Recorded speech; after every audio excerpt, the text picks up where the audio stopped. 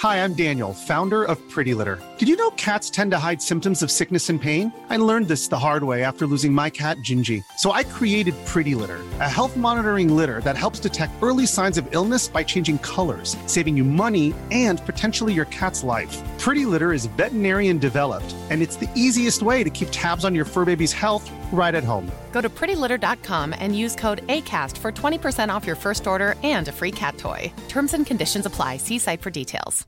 One size fits all seems like a good idea for clothes until you try them on. Same goes for healthcare. That's why United Healthcare offers flexible, budget-friendly coverage for medical, vision, dental, and more. Learn more at uh1.com.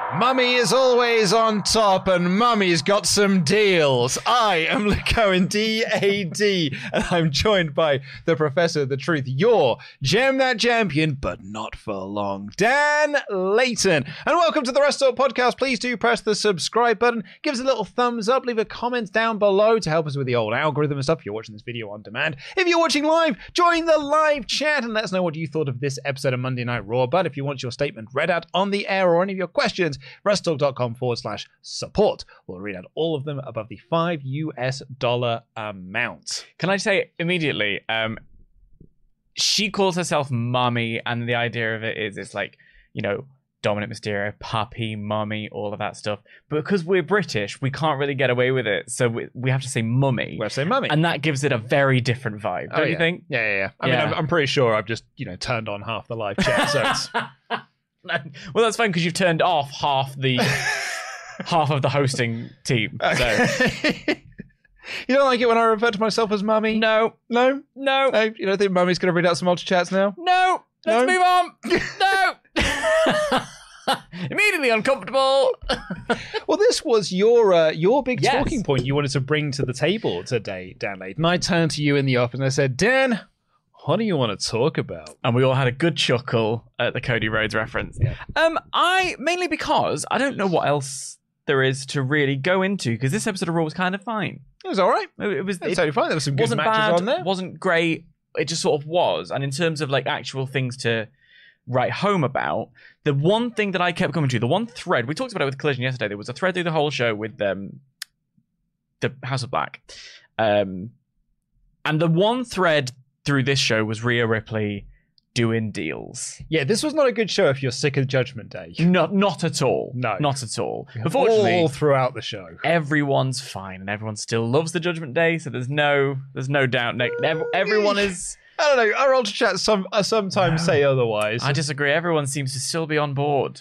Actually, it's a bad week if you're not into spooky goth groups. Well, I'm not into spooky nonsense anyway. Because with like House of Black on Collision, then Judgment Day on this show, Halloween Havoc tomorrow, so there'll be some spooky bollocks going on. That's right. It's Halloween next week. Your favorite time of the year. I'm all right. But yeah, so the thing that interested me this whole show really was Rhea Ripley going around making some deals, to the point where I was like, what's she up to? It didn't seem to make any logistical narrative sense to me. So let's kind of recap, and then I'll throw to you to give your big pitch as to what you think is going on here. So last week, actually it was 2 weeks ago, we saw Rhea Ripley in the background of a shot having a chat with Drew McIntyre. Yes. And then on last week's show, Seth Rollins sort of asked her about that. Sort of like, you don't think you can beat Seth Rollins on your own, so you're looking to turn to Judgment Day. Seth even made reference to it on this show after Drew beat Sammy in an excellent match with the help of Rhea Ripley's distraction. Had a tremendous match, the two of them did. Seth was like to congratulate on your first win as an official member of the Judgment Day. All this sort of stuff. Burn. But on this show, Rhea also approached Seth and gave him essentially the same offer, which is that, look, I don't think you can beat Drew on your own. And look, I know we were trying to get the title off of you, but it's all based on respect. So we're looking to offer our services here and help you retain against Drew McIntyre, because you currently are a champ, but you could be the champ, and there's only one way you're going to get to be like Roman Reigns, and that is by being the forever champ and having a group at your back. And so we've got Rhea Ripley courting both Seth Rollins and Drew McIntyre, effectively making them deals. She is the de facto leader of the Judgment Day at this point, not that Finn and Priest realize that. So you have a theory as to why Rhea is doing this. Well, because while this stuff with Seth was going on, I'm like, well, why are they... First of all, I was like, actually, I would rather see Seth be part of the Judgment Day. I know that sounds kind of weird, but like, I'm a bit tired of what I perceive to be a stale character as a babyface. And in the course of looking at old footage and doing lists and whatever over the past couple of weeks, I've been reminded of the Monday Night Messiah gimmick and the stuff with this particular character that did help it get over that has been taken away from by making him the guy who has to be the leader, the face of the company, la la la. So I was like, oh, that would be interesting. But also that doesn't make any sense because they were at his throat. So why are they? But if Priest has the Money in the Bank briefcase, why would Priest welcome Seth to be in the group? That doesn't make no kind of sense. And then later on in the show, Drew and Seth had a head-to-head where they were both accusing the other of being swayed by Rhea Ripley in the Judgment Day. This is where Seth approached him and said, congratulations on your first win as an official member of the Judgment Day. So I wondered, does this mean that Damian Priest might cash in at Crown Jewel? Does it mean that what she is essentially trying to do is get in the head of both Seth and Drew to the point where each of them are... Because if Drew doesn't win, what next for Seth as champ? Mm-hmm. And then what next for Drew? It feels like a weird moment, however, to change the title. I guess there's a narrative satisfaction in he won it in Saudi Arabia, he lost it in Saudi Arabia, if you wanted to talk about that at any stage. But I wondered whether or not she's trying to get in their head to get them both distracted, to keep them both looking over their shoulder, both a little bit like, I don't really know if I can trust that you're going to have a fair fight. This whole thing has been about, I want you at 100%, but hang on, aren't you talking to Rhea Ripley? Well, are you talking to Rhea Ripley? La, la, la.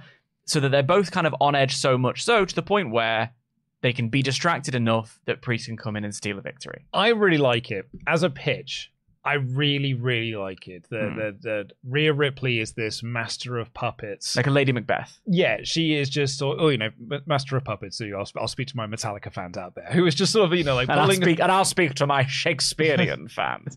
I only read a handful of Shakespeare plays. She's not even really Lady Macbeth, I'll be completely honest with you. No, but, I read them all at school. Yeah. I have not done since. I did Twelfth Night, A Midsummer Night's Dream, mm-hmm. Anthony and Cleopatra. Oh, spicy. The only three that I did. They're great, but yeah, not when you're at school. No, not particularly. I much prefer reading Lord of the Flies. Anyway. And you much prefer listening to Metallica, which is where we get the Master of the Puppets.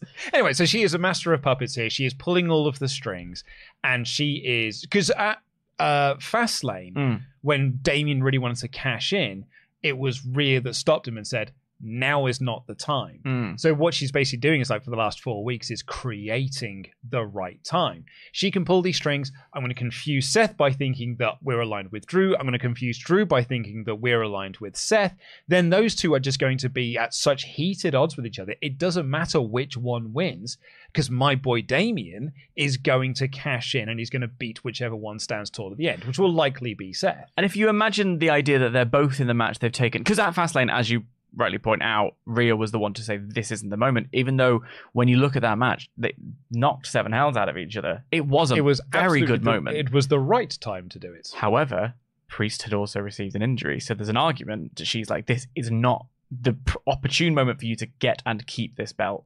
Now, they're on the high of having won the tag belts. Imagine, if you will, the tete-a-tete, they're having the little fight that's going on. They're really at each other's throats, and then suddenly Judgment Day's music hits. Triple H goes, what? And they're both like turning ready to be the one to be betrayed. Yeah. But they both get betrayed. And actually, this is the moment that Damian Priest sneaks in. And also, you could do it without like before the finish of a match, so you could then you don't have to pin Drew, or you don't have to pin Seth, or whichever way you want to go as a way to do it, to protect it. Also, and I'm looking at it from like a storyline perspective, and I think it makes complete sense, and I really like it as a pitch. If I'm looking at it from a WWE booking perspective, I'm now sort of looking at, they just announced a Cody Rhodes versus Damian Priest singles match. It's an odd choice. True. That's an odd choice, isn't it? Not really, if he's going to cash in and win at the end of the night.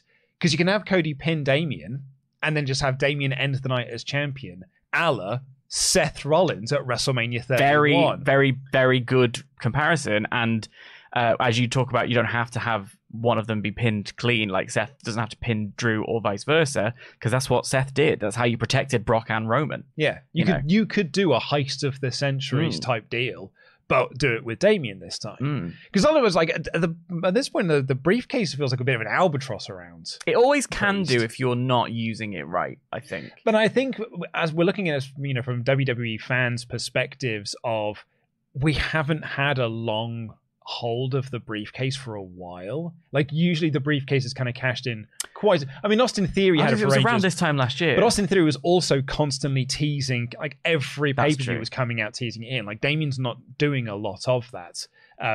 It's not to the same degree of Austin Theory was anyway.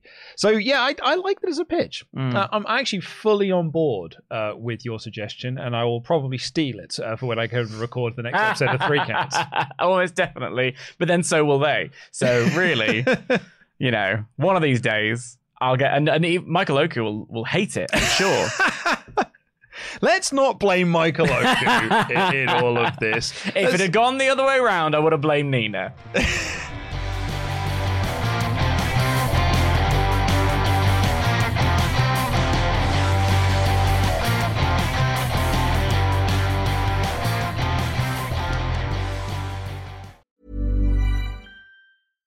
One size fits all seemed like a good idea for clothes. Nice dress. It's a t-shirt. Until you tried it on. Same goes for your healthcare. That's why United Healthcare offers a variety of flexible, budget-friendly coverage for medical, vision, dental, and more. So whether you're between jobs, coming off a parent's plan, or even missed open enrollment, you can find the plan that fits you best. Find out more about United Healthcare coverage at uh1.com. That's uh1.com. Hey, I'm Ryan Reynolds. Recently, I asked Mint Mobile's legal team if big wireless companies are allowed to raise prices due to inflation. They said yes. And then when I asked if raising prices technically violates those onerous two-year contracts, they said, "What the f*** are you talking about, you insane Hollywood ass?" So to recap, we're cutting the price of Mint Unlimited from $30 a month to just $15 a month. Give it a try at mintmobile.com/switch. $45 up front for 3 months plus taxes and fees. Promo rate for new customers for limited time. Unlimited more than 40 gigabytes per month. Slows full terms at mintmobile.com. Even on a budget, quality is non-negotiable. That's why Quince is the place to score high-end essentials at 50 to 80% less than similar brands. Get your hands on buttery soft cashmere sweaters from just $60, Italian leather jackets, and so much more. And the best part about Quince, they exclusively partner with factories committed to safe, ethical, and responsible manufacturing. Elevate your style without the elevated price tag with Quince. Go to quince.com/upgrade for free shipping and 365-day returns. One size fits all seemed like a good idea for clothes. Nice dress. It's a t-shirt. Until you tried it on. Same goes for your healthcare. That's why United Healthcare offers a variety of flexible, budget-friendly coverage for medical, vision, dental, and more. So whether you're between jobs, coming off a parent's plan, or even missed open enrollment, you can find the plan that fits you best. Find out more about United Healthcare coverage at uh1.com. That's uh1.com.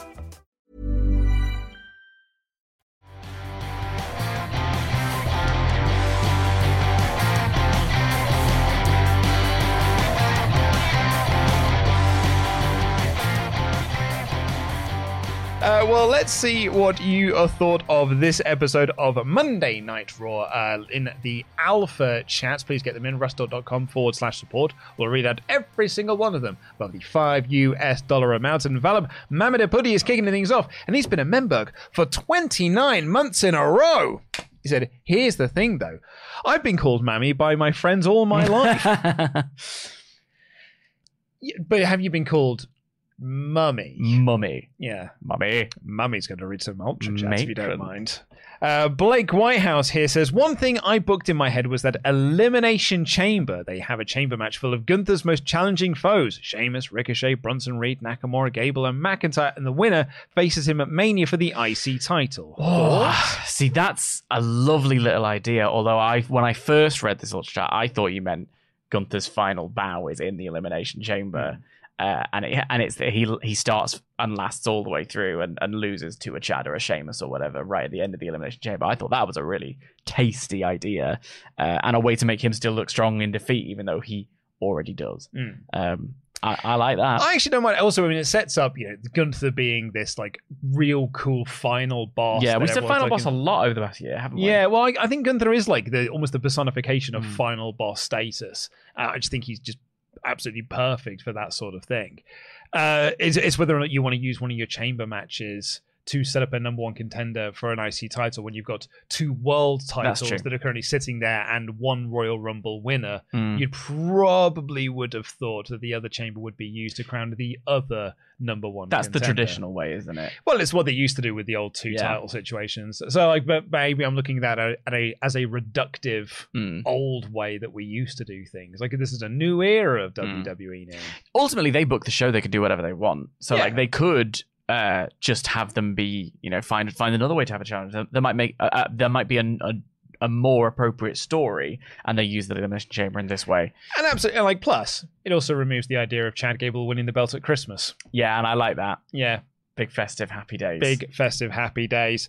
Bacon Rasher has donated here to say, hi lads, after Rhea in the background last week, I kept an eye out this week and got Xia Li. I think Rhea wants to cause a rift in getting ahead of everyone that's not in the Judgment Day apart. So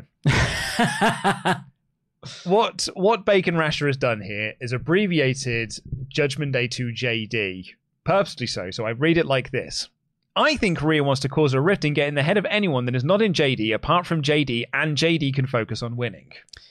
So what Bacon Rasher is saying there, quite logically, is the head of everyone that's not in Judgment Day apart from JD McDonough, and Judgment Day can focus on winning. Yeah. This is where we're getting stuck. We do this in our own notes. JD. Spoilers for this Friday's 3 Counts episode predicting Crown Jewel in 3 words or less / fewer. My JD McDonough is JD notes and irritants. Yeah.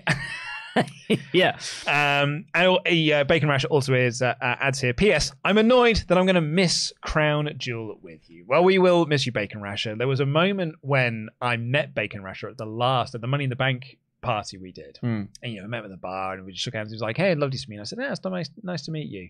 And then he sort of paused and he went, because he told me his name and his surname was Bacon. And then he sort of went, and I was like, Bacon Rasher. And he went, yeah. And I was like, oh, hello. Yeah. And then I stole one of his, and then later on in the night, a barman came up to me to get a drink, even though he'd been there first. That's why you're the ultimate heel. I was about to say you're the babyface because you recognize people and I have like facial and username blindness. But then you stole the spot at the bar. That is heel moves. I walked up to the bar and had not seen that Bacon Rasher had been there already. And the barman just approached me. I would say that's on the barman, because they should be across all of these things, not coming to the A-list celebrities first. Well, they didn't. Simply. Did you have the pub at All In trauma that I did? No, because I was in the press box. No. I mean the pub before All In. I was in the queue for about 40 minutes. So because myself and Mayor Painesville Dan and Pete and a couple of others, we were there from like 10. So we got a table and we got to like just get our drinks in pretty early doors, and it was like, quite easy to get to the bar and stuff. Yeah. And then after that, because I'd got like the first like couple of rounds in, everyone was just buying me drinks, because you get into like a round thing. So I only had to go to the bar once when it was about that lunchtime, 1 o'clock, 2 o'clock rush. Yeah. And Rivens, it was busy there. It was very busy indeed. But like also there's the bar people, when it's that crush of people, they're an element of like, look, who's next? I have sympathy for them on that one. Oh, but I have less sympathy for them because they also were just sort of looking at, I was looking at the 5 people behind the bar and I was like, you were aware that 80,000 people were coming today, right? Yeah, well and they sort of paused and were like, no. Well, that's the thing. I don't think it wasn't particularly well advertised around the local area. Put it that way. I saw it multiple times at London Bridge. No. As in, like, that it was happening and that there were, like, normally when there are events at Wembley around the local area, they are like, there is an event these days. We can't sell this. We can't do that. Be prepared. Even in the buildings, they'll have like a notice being like, make different plans for this day because you won't be able to drive. You won't. None of that. So I wouldn't be surprised if the local businesses were like, oh, okay. It's really busy today. I guess people are coming to this event. And Chris here says, hi guys, I'm only the one that feels uneasy with the Nikki Cross thing, as I hope it's to do with Albert and Isla rather than with Bray, Bo, Alexa, Braun, and Rowan. The only ones that should do anything with it. And I mean, just moves like Sister Abigail, if at all. I didn't think for 1 second it was anything to do with Bray Wyatt. Or even Albert, Fire, and Isla. Oh, I thought it was to do with that. Oh, really? You thought they'd also put a curse on her? Because this was just Nikki Cross. This is what Nikki Cross does. We'll save it for Nikki Cross, because I had thoughts. Okay.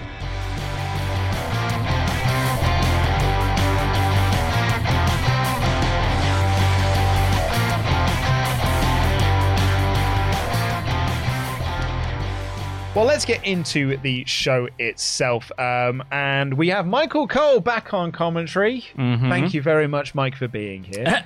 And JD opened the show, Judgment Day, that is. But it was just Finn and Priest. And it was opposite day, because Cody Rhodes came out to interrupt their promo instead. And you'll never blooming guess what happened here. They only got into a brawl and someone else ran down to even up the odds. Not a bit of a scrap. There was a little bit, yeah. I quite like Cody's whole thing here, just being like, guys, we all know that Rhea's the real leader of this group. And you're just as bad as Dom, or a little bunch of subs. And then he challenged Damian Priest, or Damian Priest challenged him to a match at Crown Jewel, which Cody Rhodes accepted. And the big spot at the end of this, because Jey Uso was the guy to run down and break up some of the fights or stop Dominic Mysterio getting involved, is that JD McDonough helped Damian Priest attack the ankle of Cody Rhodes, shattering the ankle, as we were later told in the show. I actually appreciate when the show starts the same way every single week, because we get up early to watch it to make sure we've made our notes. And I'm a sleepy boy, so I don't have to pay too much attention right at the beginning. Do you know what I mean? Like, it's just, there's the Judgment Day. They're going to say they run Raw. I've got time to go and get a coffee. Like, we're all good. And then I was like, oh, I guess it is the start of a Saudi show, so Cody Rhodes has to have an injury. Like, well, yeah, it's Cody Rhodes going into a match. Got to have some adversity. You know? Otherwise, what story could he tell in a match? There you go. But yeah, it was like they shattered the ankle, like he was being helped backstage by Adam Pearce and Jey Uso. And yeah, they later on announced that it was, I think they said it was either shattered or broken. Hurty foot. You got a very hurty foot. Didn't stop him for that main event, though. We had Alpha Academy versus New Day, and Akira Tozawa has officially joined the Alpha Academy. He came out wearing the gear. He did the thank you thing with them, and he was at ringside with them for this match. This was very good, like house show action. Yeah. Perfect opener for Monday Night Raw. Just 4 great lads getting in there doing some belting wrestling. Just fun all the way through. I really enjoyed the spot where Xavier Woods, copying what Otis did a backwards caterpillar. But because Chad Gable had blind tagged in, Chad Gable locked him in the ankle lock as he was doing the caterpillar. I thought that was a fun spot. Yeah, it was a really fun spot. But in the end, New Day just won clean. They were the better team on the day. Woods also had a new move that I quite liked. There was a sort of like, they had him on the shoulders, and then there was a lift and a twist and a slam. And it just, I don't know, it was something quite nice. I was like, oh, little fresh. This was a weird match for me, and I don't mean that necessarily in a bad way, because the action was really fun. I also wrote down that spot with the worm. It just was this thing of like, oh, that was a win, and then we've moved on. Like I don't know, it just felt like it just happened. House show is a great way of putting it. Also, if you are committing to pushing Chad as a single star elsewhere, and you don't want to lose the Academy shtick, you can do a lot worse than having Tozawa and Otis tag together under the tutelage of Chad Gable. And going, when we had a moment later on in the show, it feels like that's probably the way they're going to go down. So I just quite liked this segment, but I also was a bit like, oh, that was the finish? Particularly when they lost. Yes. Alpha Academy, that is. Because it is... I feel they have lost a lot of the momentum off the back of the Gunther thing. Like that, the Gunther loss feels like quite a while ago, and kind of since then, Chad has just been beaten and beaten and beaten. We said this very much last year, though, which is that Chad Gable, he can take a loss. And he comes back. I actually took this out of my edited review because I was like, he's taken a lot of losses and it feels like he's lost momentum. But the special thing about Chad Gable is that he can get it back quite quickly with just, a handful of backstage segments and vignettes and, one or two good matches under his belt to one of big wins. And we're off to the races. Because even in the losses, he gets a lot of stuff in. Yeah, but I look at Maxine on the outside and I'm like, that's another bit of wasted potential. I feel like that was something that was genuinely a really hot act, and now she's just there. I agree with that. She doesn't feel special, and I feel like Chad doesn't feel special at the moment either. He just sort of feels like a guy that wrestles every week on Raw. I think that little run they had with the Viking Raiders was so great in part because of how unexpected it was. I think it was like, this is... All of it was very short. All of it was very lower card. But it was so well executed and so simply plotted and so brilliantly put together and performed by all of them that I think we all became quite enamored with it.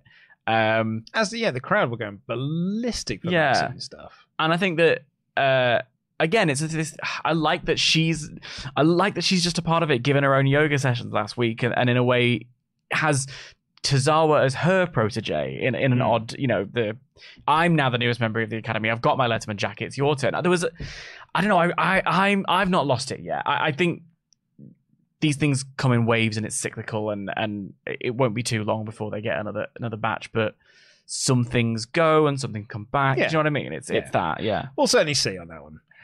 Jackie interviewed Becky Lynch backstage, and they were doing the whole shtick of just like she's defending the NXT Women's Championship tonight. And also tomorrow night, but they're really just heavily promoting the tomorrow night one, and then to be like, and also tonight as well. Yeah. Like Jackie was like, "How are you preparing for tomorrow night's match at Halloween Havoc?" And I was like, "Well, I've got this one tonight first. I've got to do that one first." I think it was the other way around. If I'm not misremembering, I'm pretty sure Jackie was like, "You're defending tomorrow, but what about tonight?" And Becky was like, "Well, I can do both." And it is that thing of like, huh. And then my thought more than any of that stuff was like, what? The set's right there. Why aren't you doing this on the set, which is literally feet to... Oh, there's Xia Li. I understand. It's supposed to have depth in the background. Fine. Yeah, Xia Li was stalking in the background, looking to get her shot at some point. We got a video promo for Ivar, which was very, very cool. I love this was stuff. Really, really cool. This is so my jam. Yeah. Anything vaguely Game of Thrones, anything Britannia, like all of that, Boudica, Beowulf, give it to me. Yeah, this was really, really cool. It was all like VO'd by Valhalla, and it sets up Ivar as this singles monster. Yeah, and it was cool, the idea that like it's because he'd proven himself as this like Viking warrior that she mentioned about having a blessing from Odin and the Thor kind of thing. There was like, it was this full ceremony to crown him. There was a literal crown on his head. I really liked it. We had the interaction with Seth and Rhea Ripley, where Rhea was offering the services of the Judgment Day as like a bit of insurance for Seth Rollins at Crown Jewel. And she mentioned Roman Reigns and the bloodline, and she's like, you're just a champion at the moment, but you could be the champion. And Seth was like, I don't want to be Roman Reigns. I'm going to be my own man and be da-da-da. And he's like, I don't want to be like Roman. And I got a bit of a pang and a bit of a worry. Oh, man, we've now got 2 general managers. They're setting up brand warfare. Survivor Series is coming up. We're not going to do a champion versus champion match, are we? Could do. So I hate 2 belts. And then I mentioned this in the edited review, and I was like, why is Luke so against the idea of Roman versus Seth? It's like, I'm not against the idea of Roman versus Seth. They've got loads of cool history that you can play off of. I've just got zero interest in watching the WWE champ go up against the world heavyweight champ, in which like one of them is going to lose. It'll likely be Seth, and that doesn't help Seth in any iota whatsoever. Did you not like Daniel Bryan versus Brock Lesnar? Well, no, I didn't like it because it was WWE Champion versus Universal Champion. I just liked the match was great. But I don't think that it took away from Daniel Bryan as WWE Champion. That's not the point I'm making. I'm not interested in watching the two champions go against each other because one of them will have to lose. One of them has to lose. And actually, it didn't really do much. Daniel Bryan literally won the belt 5 days earlier, 3 days earlier, and then the first thing he does is lose to another guy. I disagree with you. There's a very different speciality as well between Bryan Danielson and Brock Lesnar, and then watching Roman Reigns going up against Seth Rollins, who have just got way more of an interesting story to tell outside of I am the champion of my brand and you are the champion of your brand. That part I agree with, where it's it is because it's the time of year they shoehorn it together, and it's not got, because the brand's separate, because of whatever, it's not got that kind of marquee feel of what happens. It's not the Community Shield. I guess nobody cares about the Community Shield, which is the Premier League champion versus the FA Cup champion. But I don't know, there was something, I used the Daniel Bryan Brock Lesnar match because I actually disagree with you that it was the first thing he did was lose. I think that's a misrepresentation of what happened, which was that he won the belt, was getting this new character over, and almost won. I feel like there was this moment of it's really cementing Daniel Bryan's new character to lose in this way to Brock Lesnar. There was something about it that felt I don't know, right, and it was good and it was exciting, and it only worked because it was champion versus champion in that way. It only worked. Whatever.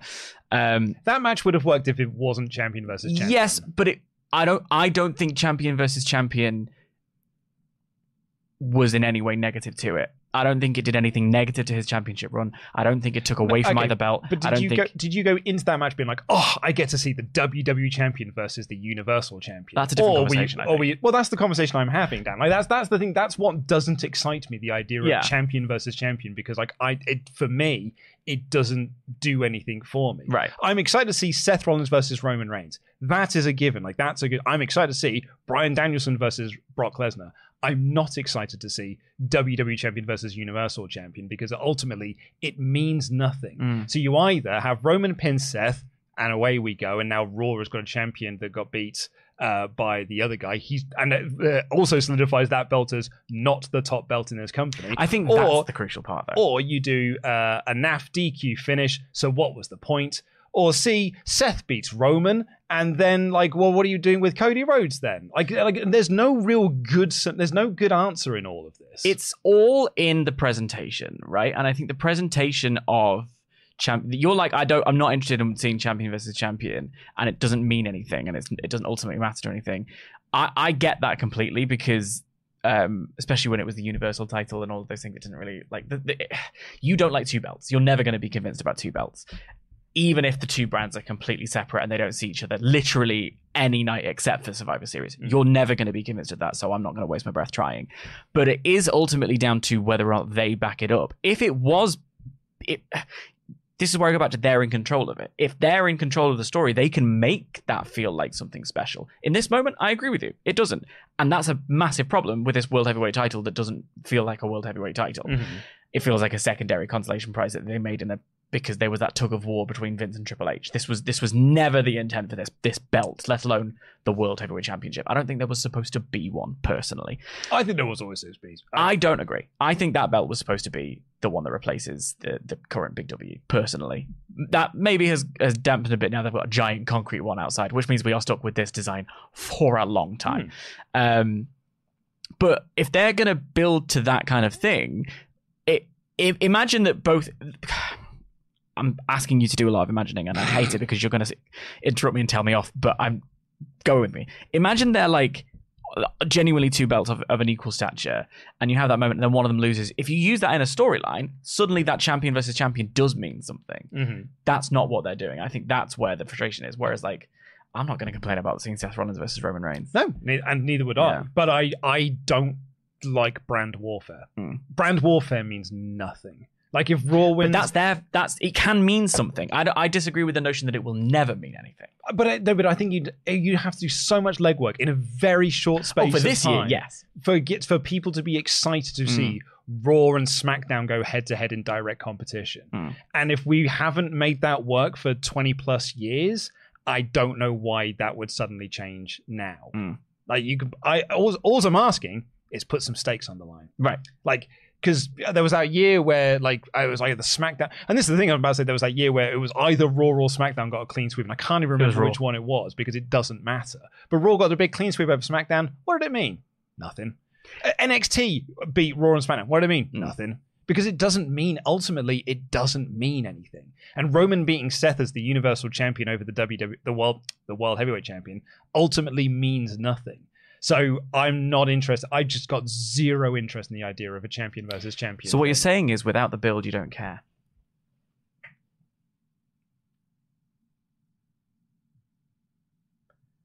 That's not what I said. However, it is what you said. That's not what I said, but I don't disagree.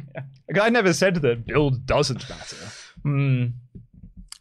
That's true. Because now you're trying to put words in my mouth.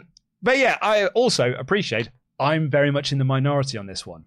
Because people are into the idea of brand warfare. People seem to like champion versus champion. People like 2 world titles and stuff. So I appreciate that I am in the minority on this one. I just think it's how they book it. I actually don't think it requires. I don't think they can do it this year because there's not enough time and they're already on the mold. But like this time next year, if they committed to the bloody brand split, it could feel like a big moment. But that probably isn't what's. That's actually another good point. Yeah, like we keep doing LOL brand split, but then people tell me that the brand split matters, and then you tell me that the brand split doesn't matter. So like I think you've got to do a lot of legwork to make this mean something. Indy and Candice were having a chat, and this is a bit of hilarious WWE production here, because what happened in this segment was Natalya walked up and said, "Hey, if you want advice for your match, you come and find me." The match was next. Yeah, she left it quite late. Yeah, so Natalya walked away, and then Indy Hartwell was like, well, I've got to make my entrance now for my match. Yeah. But that wasn't really, it wasn't a punchline of the segment. I do like, though, that I think there is a fun character dynamic we're heading to with Natalya. You don't hear me say that very often. But, which we'll get to when we get to the Nikki Cross match, but I think it ties into what we get in what we had in this segment here, ties into the Nikki Cross thing later on. But what we did have was Becky Lynch versus Indy Hartwell, with Candice watching from backstage. It was a totally fine little match, about 9 minutes, and it was just a backdrop for the Lyra Valkyria match. Yeah. And that's totally fine as well. That's the big match you're promoting for NXT tomorrow night.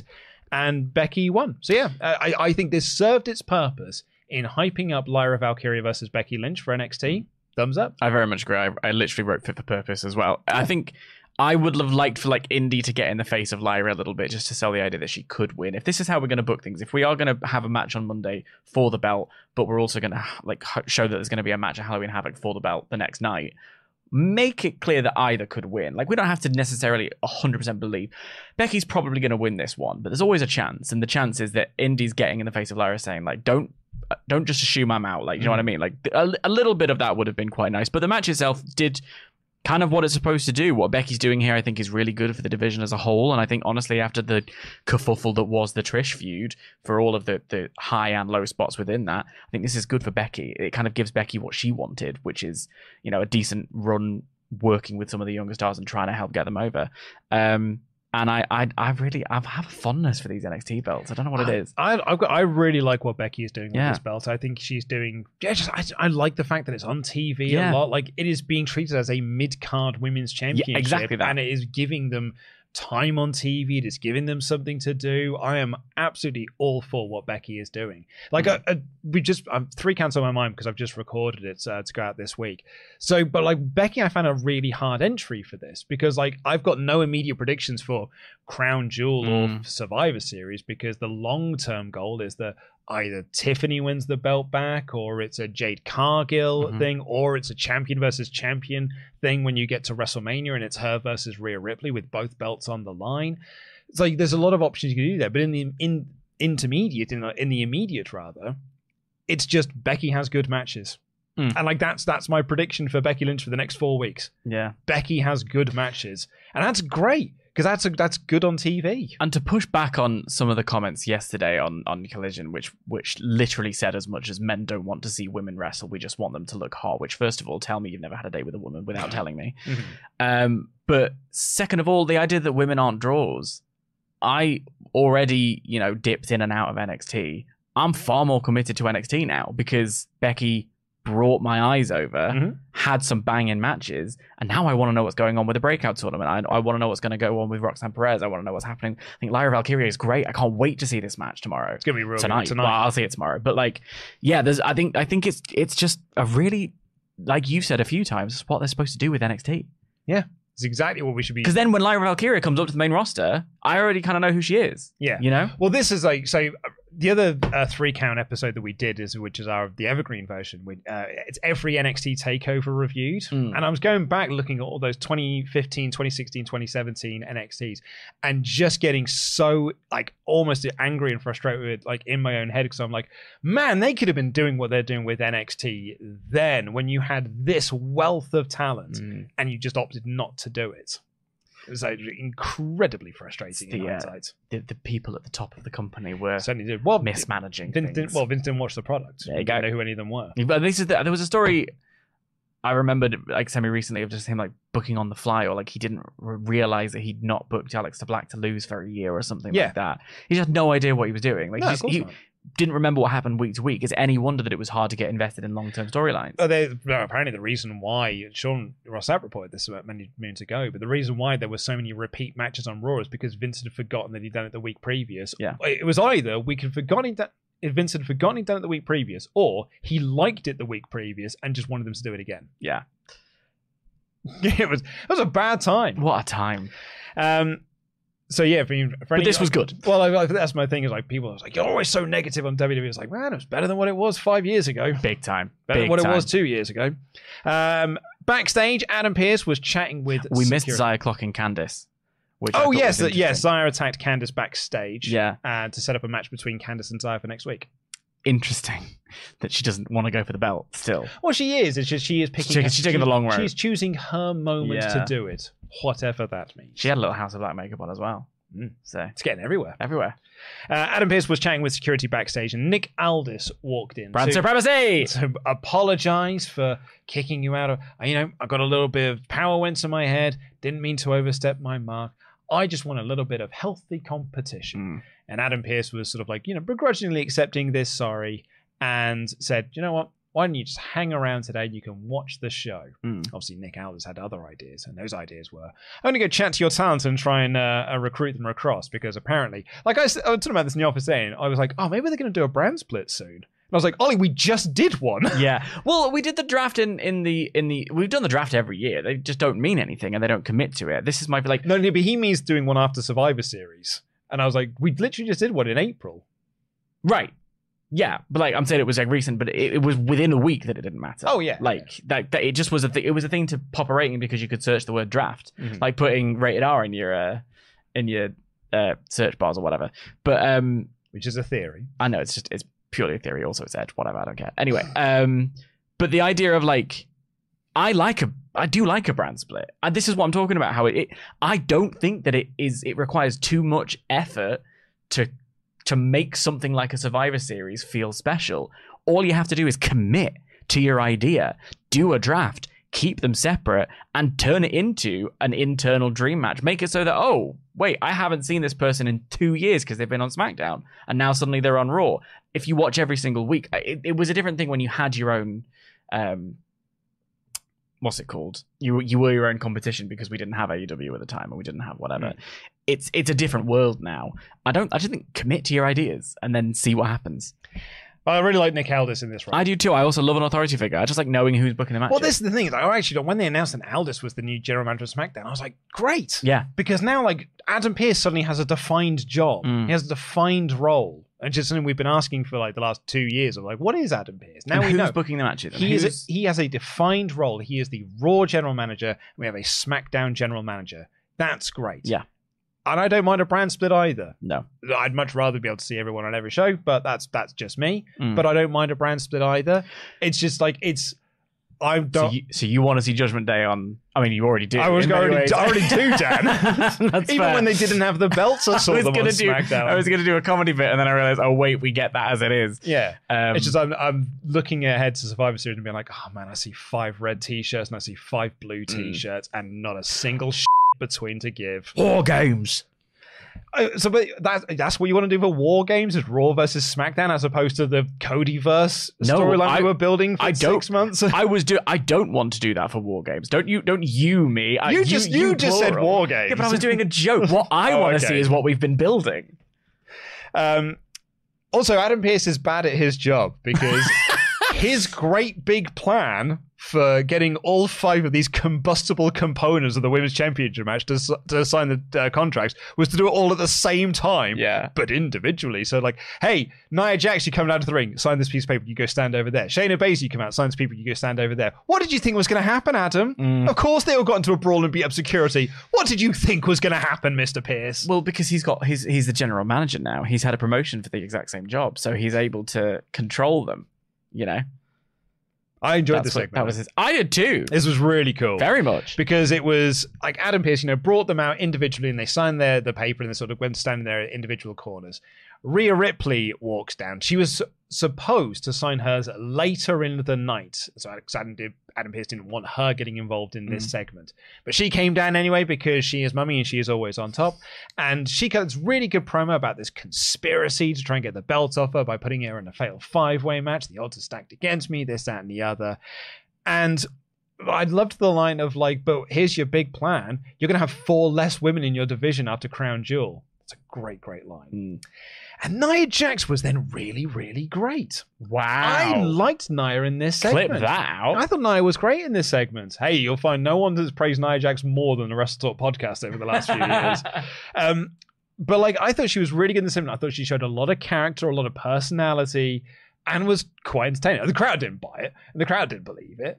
But I thought she was really quite good in this. Particularly because, she goes to Shayna Baszler and it's like, you're a smart person. So you know what Rhea Ripley is saying. You've got history. You went to Zoe Stark. It's like, you're a smart-ish person. It's like, this and that. Then she goes to Raquel Rodriguez, like, you're from Texas. So let me dumb it down for you and just repeat the same thing. I thought she was genuinely quite fun and entertaining in this. But the segment is also designed to let you know that the focus of this story, despite the fact there are 5 of them, it's Rhea versus Nia. So I'd imagine the finish is going to be Rhea pinning Nia. Probably. Quite possibly. Or Rhea pinning one of the other 3 who matter less, so that we can do that again. Perhaps in Survivor Series in a singles. I don't know. But by that point, it's going to be whoever the SmackDown champion is. Or Belair. Or Belair, that's true. Or Charlotte. It could be anybody. Could be Asuka. Probably though. Probably Charlotte. No, I like this too. I thought Nia did really well. The let them fight chant, which was quite possibly ironic. But hey, take what you can get, and if they were to use that to build their energy a little bit, I thought Raquel did a really good job in this, just sort of being a presence and then being like, I just wish her right hand had connected just a little bit more, because it was a cool moment to have Nia in her face. I agree, I was enjoying what Nia was doing, and then have Raquel just go, oh, shut up, and knock her out and then start a brawl. I literally wrote, I suppose that means this was effective because I wanted to see Nia get it. And I do think the let them fight chant possibly was a little bit ironic. But look, if that's going to help you double down and get this stuff over, then crack on. We backstage had Kaiser yelling at Vinci about taking out Gargano tonight. And Bronson Reed walked up to be like, hey, I had fun wrestling your boss last week. I'd really like to do it again if you don't mind. And Kaiser was like, he's not my boss. And then Tozawa walked in demanding a match against Bronson Reed because he's the power of the Academy has almost got to him. It's got straight to his head. So he challenged Bronson Reed to a match. And afterwards, Maxine ran in to be like, whoa, let's not that match. Don't book that match. Don't get so excited. I enjoyed this. I thought it was quite fun. I didn't get the Imperium stuff, but I enjoyed this part. Johnny Gargano took on Giovanni Vinci and beat him quite quickly in a match that was more promo for Five Nights at Freddy's. I was going to say, it's at this point that I must ask you, do you have what it takes to survive Five Nights at Freddy's? Because I'm not sure after this show, I'm not sure I do. Yeah, this was... Do you remember Renfield? Do you remember that? They did the Renfield promo. The second this match started, it cut to a promo for Five Nights at Freddy's. So really, this match was background. Yeah. And it didn't last very long. Gargano won when Tommaso Ciampa ran down to stop Kaiser interfering. Was what it was. Vinci took the one final beat squarely on his head. I thought it looked great, and Gargano needed at least a victory. It was a match. And then Nakamura cut a video promo saying that he is looking for his next opponent, and he wants his next opponent to set me free. Finally, so I've done this a couple of times. I did this on the news. what I discovered is that everyone's really young and no one remembers that song. I got you covered, mate. Thank you. Yeah, you can rely on me to know a 90s dance track. Because that is like... Only love set you free. Such a tune as well. Oh my god, they did a Only love set me free. they did a paso doble. Yeah. Oh, on On Strictly, they did a paso doble to Faithless's Insomnia. And like, my girlfriend, all of Gen Z, is watching it like, and I'm in the background like, having a go. It was so good. Who do you think will be Nakamura's opponents to set him free? Yeah. Well, my initial thought was Gunther. Like, what else you do with Nakamura? Gunther's there.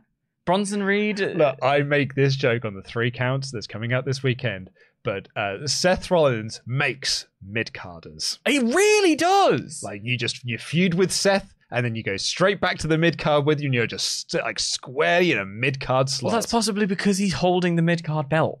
If we're honest. Bloody hell. Crikey. If we're honest. Crikey, compared to the Dan. Intercontinental belt, that's your main event. Yeah. Is it not? We then got a segment that... So, reportedly, Sean Ross Sapp has said that he has spoken to people within WWE who have said, yes, the boos are piped in. Right. There are boos in the building, yeah, but we pipe in more boos, and we also turn down his microphone to make everything sound louder. And I find this incredibly frustrating because the boos are loud. Yes. You don't need to do this. And I really feel like this is like when, again, showing my age here, but in the 90s, Goldberg was over in WCW. Goldberg. And so the crowd organically started this Goldberg chant. And so WCW took that and started piping that into shows to make Goldberg sound even more over than he actually was. The second that fans cottoned on to the fact that it was just being piped in, stopped doing it. Yeah. And it stopped being over. People like to boo Dominic. Don't encourage the audience to think, well, I don't need to join in with this. Because they want to join in. It's fun. And like, having been in... By the way, they also do this with Seth Rollins' music. Like, his music has got the song... The whoa charm is already on the track. Yeah. Like, that's... and fine. Like, because then the track stops and they carry on. Like, it is what it is. I was at SmackDown at the O2. Logan Paul was out, did a promo with LA Knight.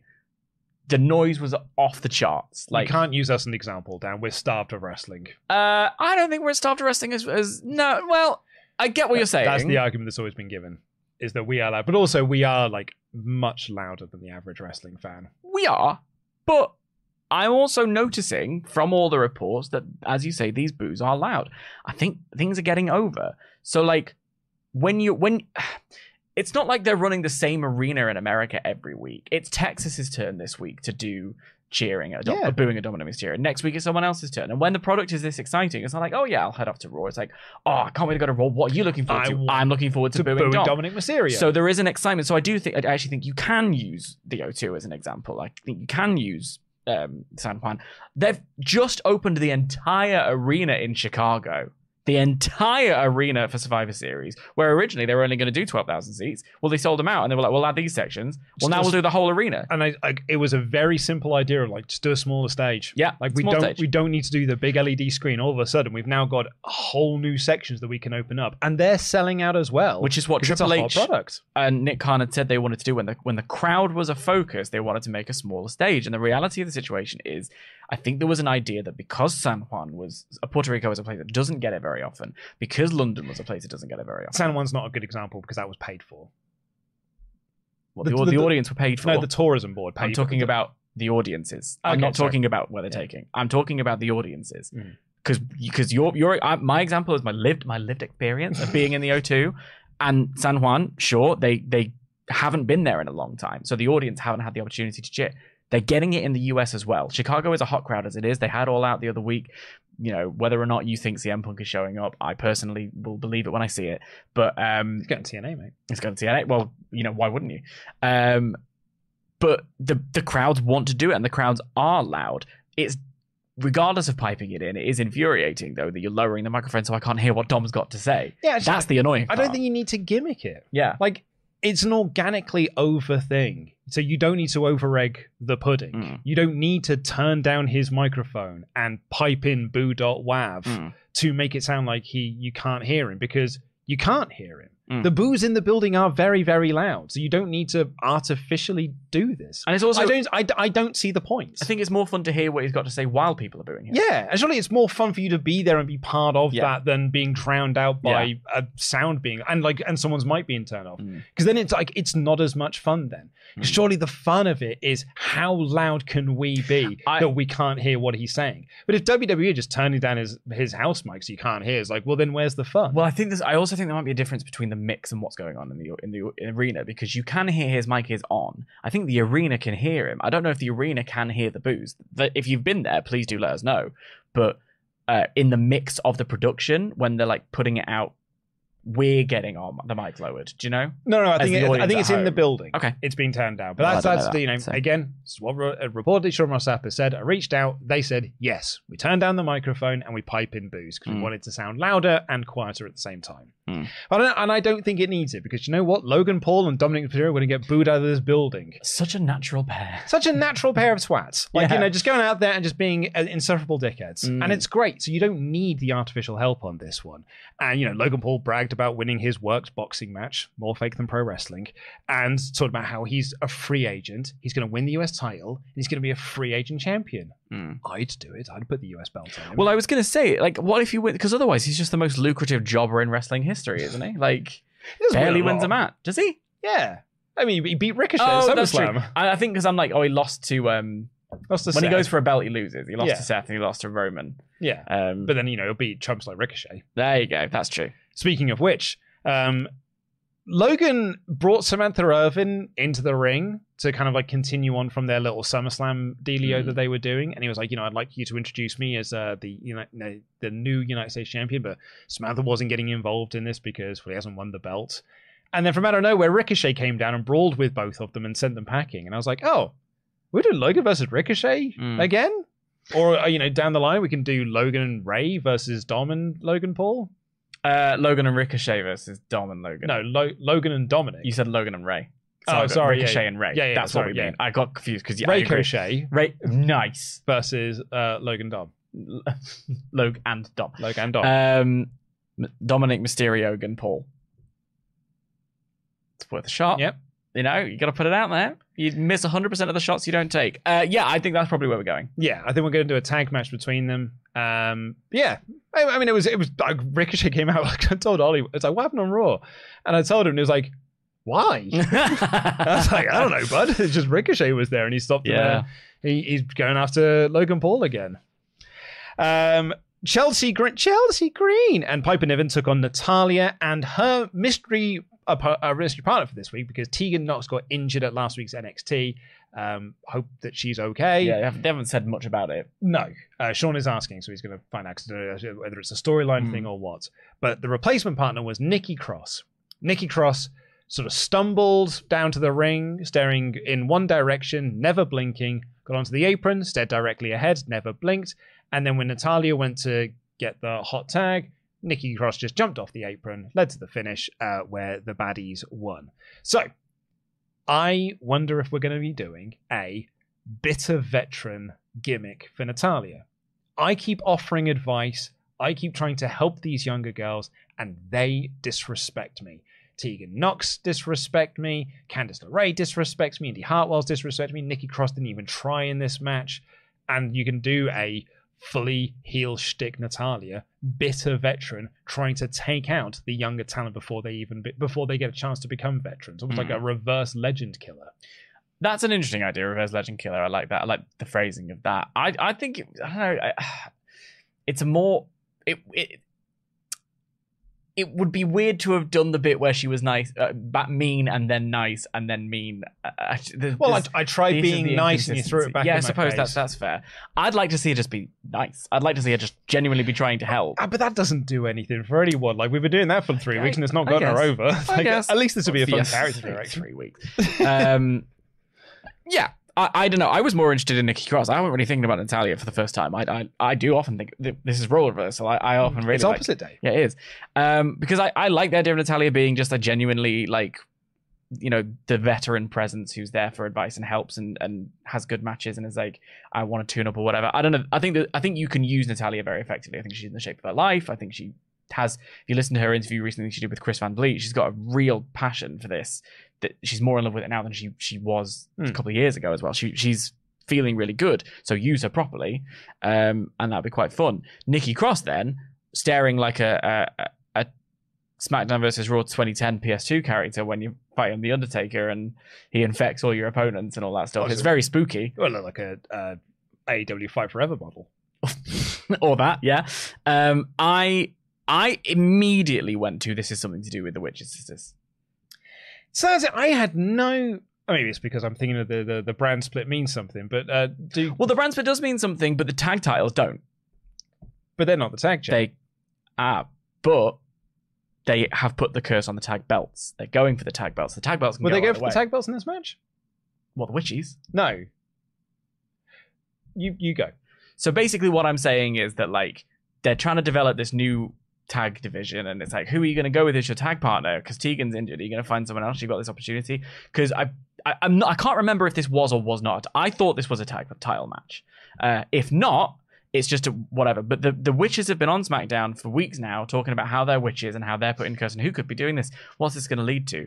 Why not have them infect Nikki Cross's brain with their magic to sabotage all of these other title things? I thought it was that. It might just be Nikki Cross's latest I'm Kooky challenge character. I thought it was just because this is what Nikki does. Yeah. Like, Nikki did this after she won the 24/7 title. She was walking backstage and just like, and missed the bin and stuff. She was smiling then. She was blank. is that what the difference is? Yeah. Very subtle nuances. I spot these things to a degree. Because you're an actor.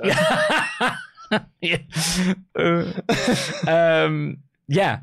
I thought it was witches. I would like it to be witches. I'd rather it was that than Nikki Cross. Cage match says it was a non-title match. Well, there you go. Cage match.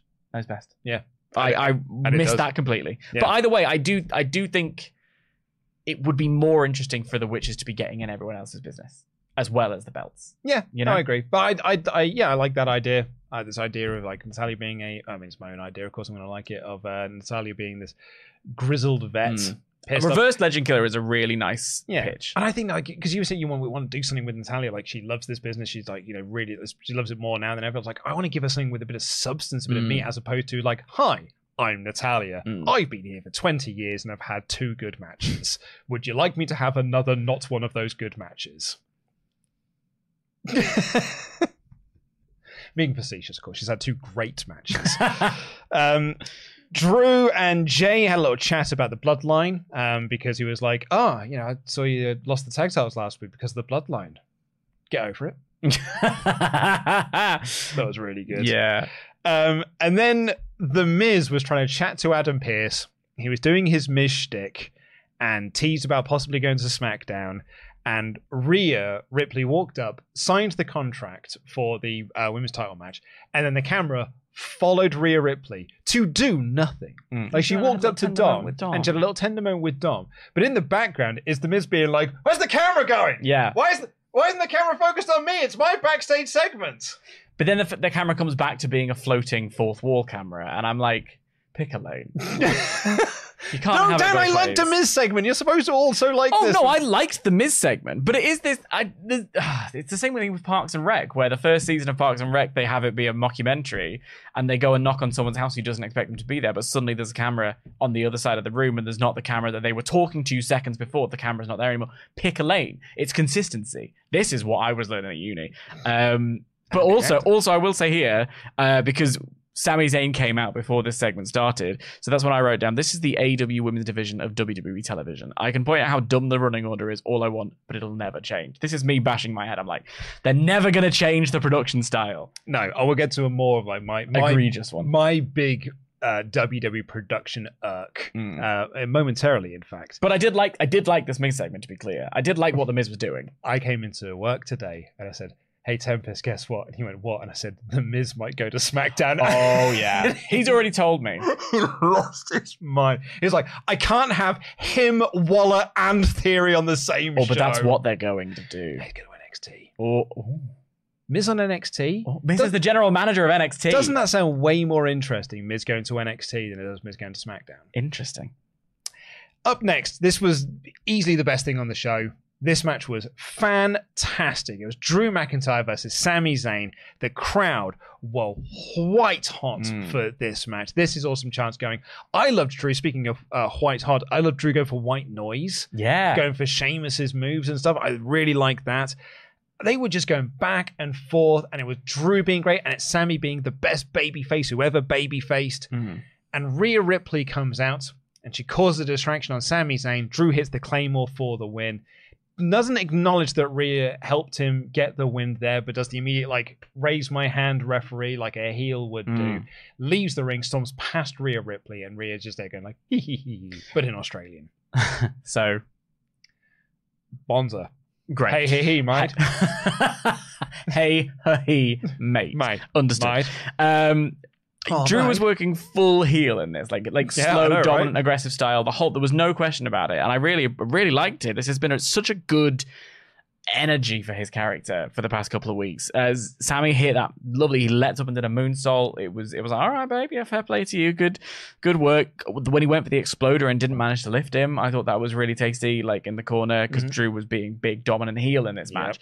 And yeah, this is where I first really went, I have no idea what's going on with Rhea's recruitment drive. I'm not sure.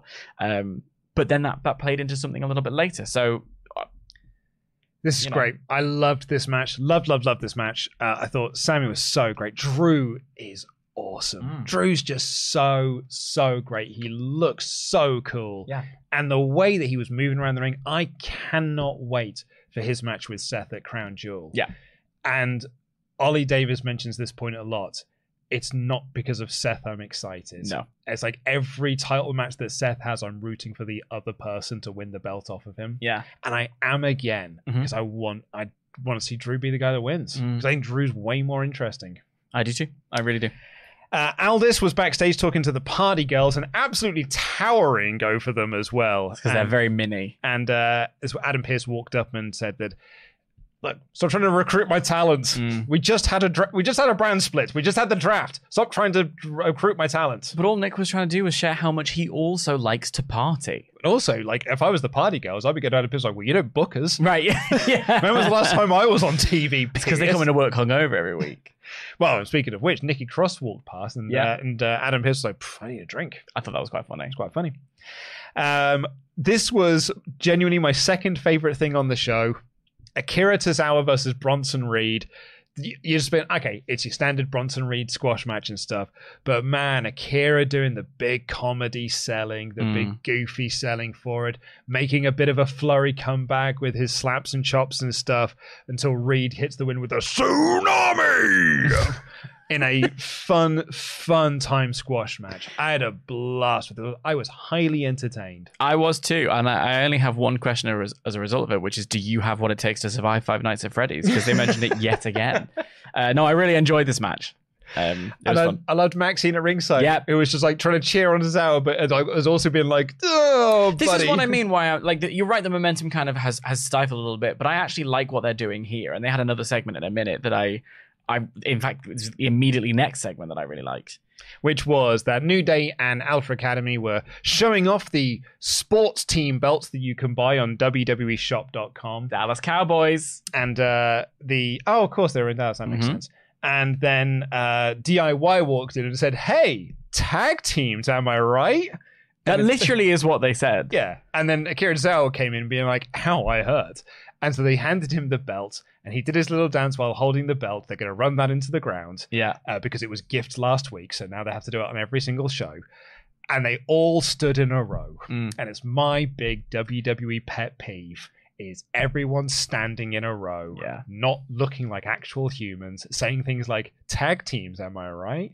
And the segment ends. It was a good advert for WWEshop.com. Yeah, it was. I mean, this was also the tag team equivalent of that time they had all the women stand in a row the other week. Do you remember that? Yeah. This is the whole tag division. The whole tag division in a row. And, new re-energized tag division, the New Day.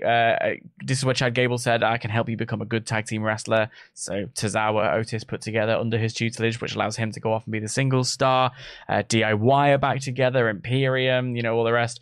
New tag division, new tag belts. Let's do it.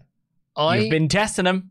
Put them on telly. I will wait and see on this new tag division. I'm doing big Bucky O'Hare. Triple H likes tag team wrestling. He's also been in charge for 2 years. He He's been in charge for 18 months then. And he had Vince was rewriting shows remotely for a period of time. All right. We had the Drew and Seth segment. You're pissing all over my chips today. This is opposite day. Normally it's my go to be a little windbag. I hope you're right. Dan, I want to be wrong. I like to be wrong on things like this. I'd like to have a nice, good tag division. It's just that I'll believe it when I see it. Well, we'll see next week with DIY versus Imperium, which I'm sure will be. I'm sure we'll go 4 minutes. And ask the question, can you survive? And the main event was Jey Uso versus Damian Priest. Jey had the match won, but Finn Balor ran down to cause a distraction and interference, and Priest stole the win. Finn gave Jey a coup de grace afterwards, and Cody hobbles down to make the save, and despite the fact he had a broken ankle, stood tall. Yeah. It was the funniest of his SpongeBob walks, I will say. Yep. There was also a "We Want Tables" chant in there, which I was like, why? Why was there? Maybe you should pipe in noises. A little bit. Maybe we should take back everything we said moments ago. Maybe the Thunderdome was the best move. But yeah, this was fine. It was all right. It was a good match. It was a way to finish the show. Yeah. And that was kind of my feeling on this episode of Raw. Yeah. That's fine. Yeah. You really do feel all 3 hours when there's no Gunther match. Yeah, I'll give you that. You do. Yeah. That's true. Because, when Drew and Sammy started hitting each other, I was like, oh, right, yeah. Let's go. I'm awake. I'm back into this. Because I guess show was just fine. It was there. But when it's 3 hours, it's like, man. 3 years a lot of hours, David. There. It's just there. Yeah. And it was a fine 3 out of 5 show, 2 out of 5 show. Doesn't really... Nothing here that I thought was like egregiously bad in any way, shape, or form. No. And again, like I always say, there never has been in a Triple H era Raw. There's never been. And actually, like, I can see over your shoulder there, but there's like no Ultra Chats about this. Like, no one has got anything to say about this show. We literally had a conversation, what shall we talk about? And my only thing was essentially a fantasy booking pitch. Yeah. Because you're desperate to try and get a W. How dare. Well, before we get into, in fact, actually, ding, ding, ding, this is your last call for Ultra Chats. Why don't you tell us what you thought of this show while I tell you about this? Watch WWE Crown Jewel 2023 alongside Luke Owen, Ollie Davis, Tempest, Dan Layton from WrestleTalk, and over 100 other wrestling fans, along with a live version of our board game series, No Holds Board. We'll be raising money for charity and doing our live reactions to Crown Jewel from the venue, which means you'll have the chance to be on camera and be part of the WrestleTalk live experience. This is the best way to watch wrestling pay-per-views, and tickets are available now. Get your tickets today, and we will see you there to be part of moments like this. Jey has the spot, has got it in! 1, 2,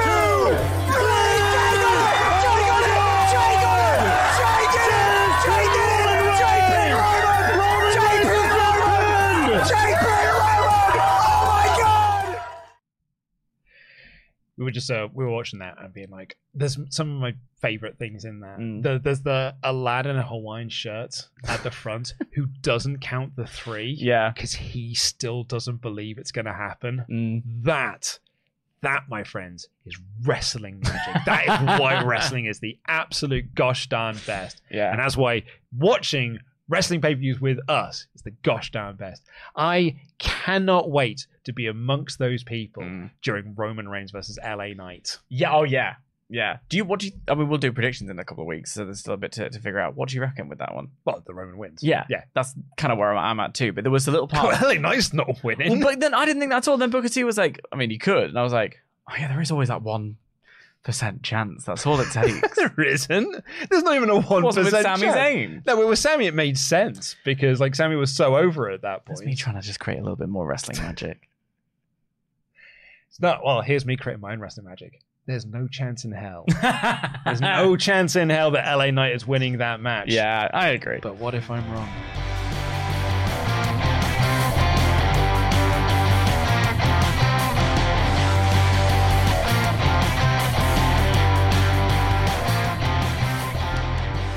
All right, let's get into the rest of your remaining Omega chats. And Blake Whitehouse here, he says, in regards to the brand supremacy stuff at Survivor Series, I'm fine with it. Yes, it ultimately means nothing, but every time they do that gimmick, it usually ends up being a fun show. At the end of the year, that's all I want. Well, it didn't in Survivor Series 2021. But nothing was fun in 2021. But Survivor, I was back in front of fans. That was Golden Egg show. Was it? Yeah. Oh, God. And that's the only thing people remember of that show is the Golden Egg thing. Oh, and Shinsuke Nakamura finally made it onto pay-per-view as US champion. I was IC champion at that time, so I was like, I've blocked a lot of that from my memory. Terilio Marcus here says, hey guys, who do you think will be Gunther's next challenger? Maybe Johnny? Also, I see Gunther live this Wednesday in Munich, and I will see you guys in January at the Watch Party. Oh, that's why he wasn't on Raw. He's probably already over. Doing PR stuff. Doing PR stuff, yeah, probably. Yeah. This Sunday is they're at Wembley Stadium. Arena, not stadium. Yeah, I was going to say. It's the Sunday just for a house show. Oh, yeah, just pack a couple in on a rainy Sunday. Honestly, they probably could. Yeah. Like, I think WWE is such a hot product right now, they could just put a house show on Wembley Stadium and would sell it out. The internet are going to hate you for that clip. What do you mean? Why? You saying that? Tell me when I'm telling lies. Some of the internet. Yeah, tell me when I'm telling lies. Yeah. I'll bring up the Survivor Series thing again. Yeah.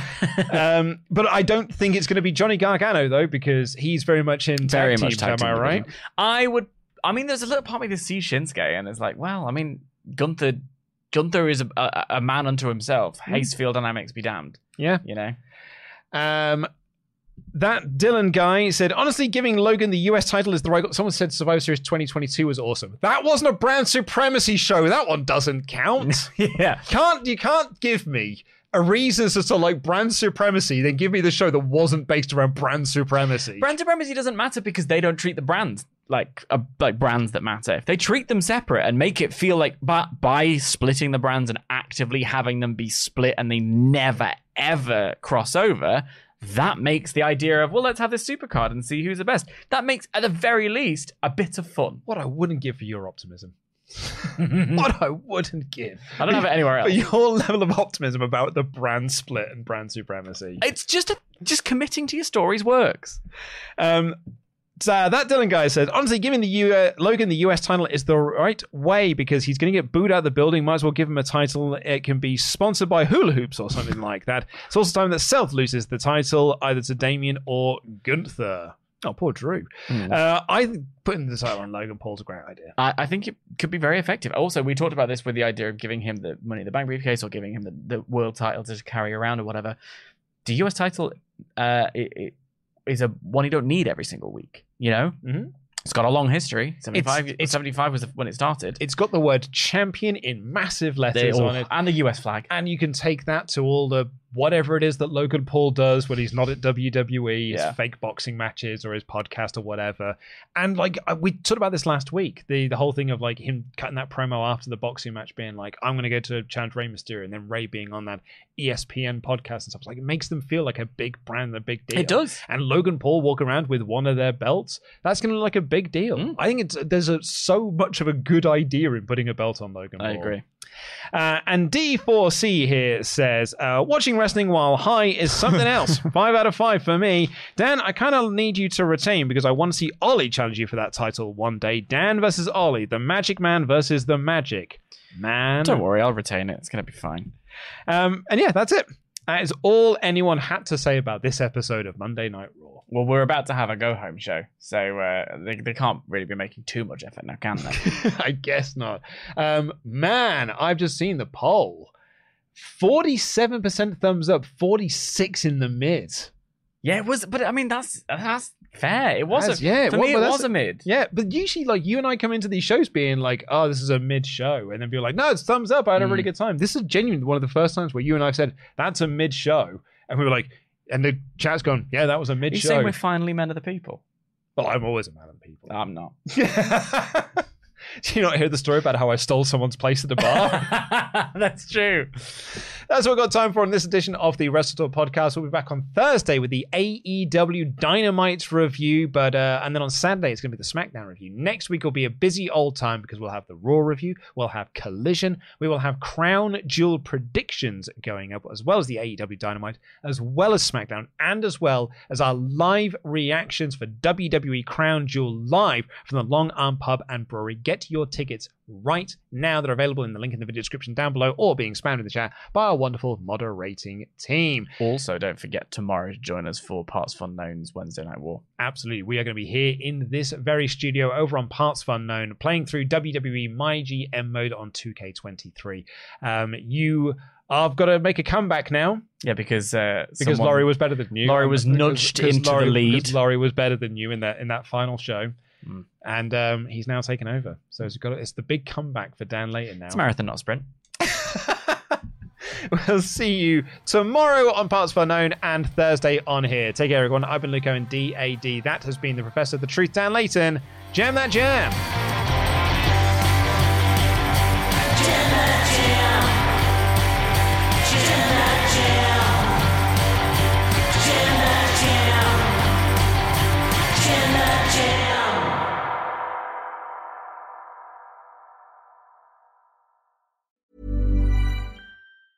Hey, it's Danny Pellegrino from Everything Iconic.